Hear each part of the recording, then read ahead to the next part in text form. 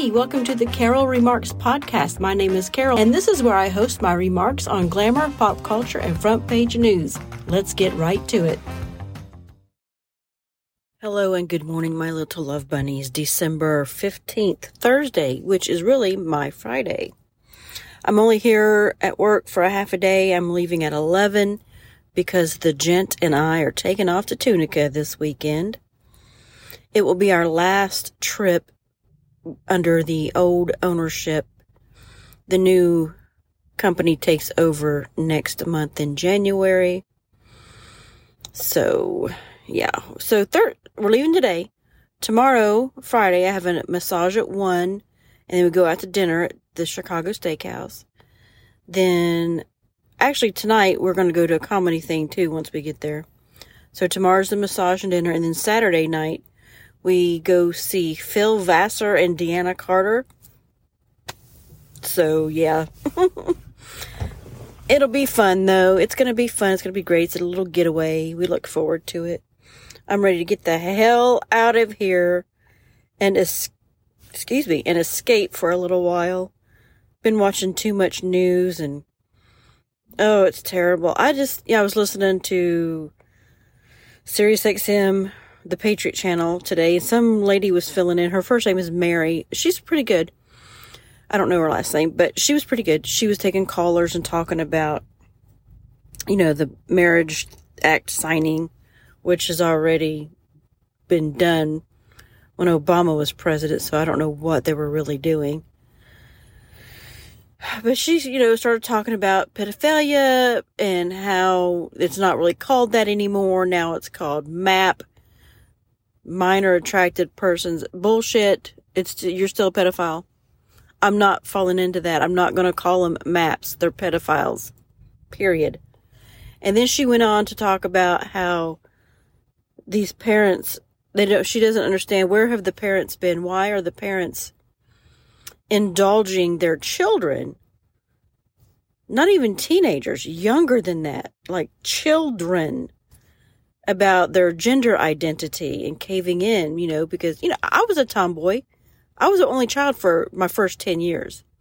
I went out and played by myself, rode my bike, did all kinds of stuff. And we lived in rural Ohio.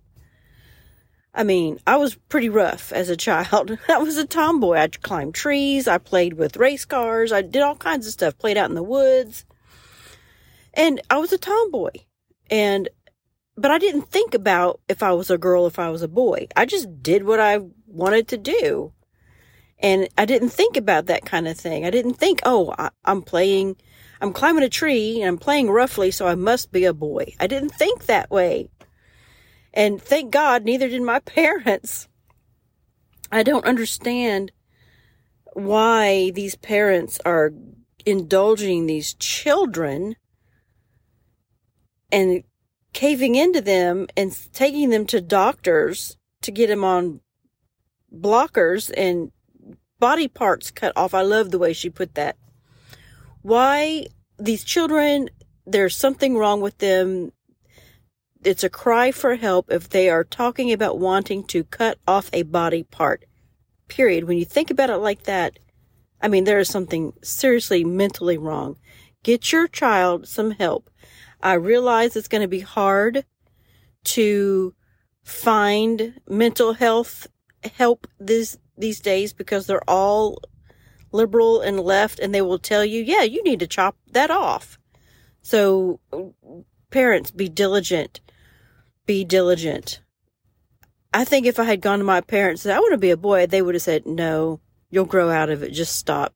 No, that everybody goes through that. And I think the parents are too busy wanting to be their child's best friend rather than parenting, because let me tell you, if, you're a parent of my age, you know that it's hard. It's hard to discipline your child. It is hard to see them cry. It is hard to hear them say, I hate you because you disciplined them. It's hard. It's hard to see them cry and not get what they want. But you know better. It's still hard on the parent to see your child that way, not getting their way. You have to be the parent. You have to be the bad guy. But that's part of the job, to raise your children to grow up and to be able to take care of themselves. And part of that job is hard. A lot of it is hard. Anyway, I've kind of gone off on a tangent. What else is happening? I have a post up at Victory Girls blog about Kate Brown, the outgoing governor of Oregon, where she commuted all of the death row inmates, 17 of them. But not just that, she has ordered the dismantling of the execution chamber. And she said that the state should not be in the business of executing people. And I want to say to her, well, how do you feel about babies, little Kate Brown? Of course, she is all for abortion during any stage of pregnancy. Any stage of pregnancy. Yes, I said that because that's a fact. And look, I'm going to tell you something right now. I'll probably get some flack for this. I'm a Catholic. I am pro-life. And when I say I'm pro-life, I mean that all across the board. Pro-life. That means I'm against the death penalty. I would rather see them rot in prison. I say rot in prison. Nowadays, prison, though, is all comfy. But I'm not for any kind of death. And I know, but whatever, that's my belief. And, but I had to call her out though, because the state should not be in the business of executing people. Well, they shouldn't be in the business of providing abortions either. If you're going to do it, right? Okay. Well, I'm going to go now. It's time for me to go into work. You guys have I'm feeling better, by the way, than yesterday. I think it's because I'm looking forward to the weekend coming up. And I have to tell you, this podcast that I finished up listening to called the Piketon Massacre, man, I strongly suggest you take it in small doses because it is very haunting. I've never had a podcast haunt me like this one. I got kind of haunted listening to Crime Junkies over and over and over and over again. I finally had to give that up for a little while. So listen to this Piketon Massacre it's very haunting. So just be careful if you listen to it. Take it in small doses. Okay, I gotta go. You guys have a great Thursday, and I'll be back again soon. Thanks for listening. What's that? Who pays your salary?